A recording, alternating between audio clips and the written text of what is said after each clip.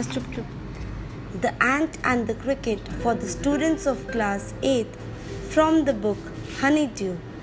The poem The Ant and the Cricket is a fable. Fable is a story consisting of animals as characters that conveys a moral.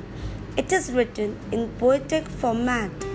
It is about a silly young cricket and a miser ant.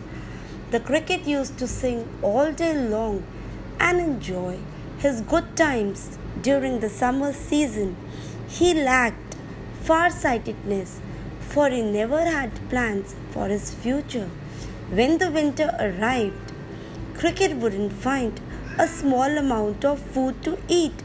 So the cricket thinks to go to ant to borrow food and to get shelter. The cricket knocked on the ant's door for help. He requested him to lend him a shelter from rain and some food.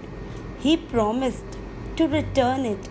He added that if the ant did not do what he wanted, he would die. The ant replied that the ants did not ever borrow or lend.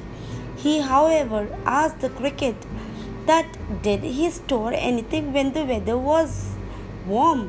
The cricket replied he was very glad in that pleasant weather. In his happiness, he kept on singing all the time.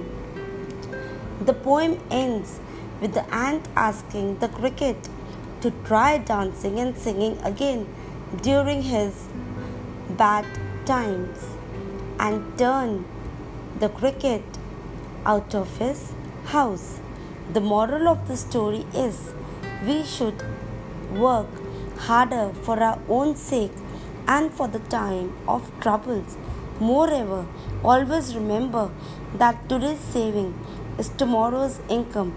It is rightly said that some human beings are like the cricket who save nothing for the bad times.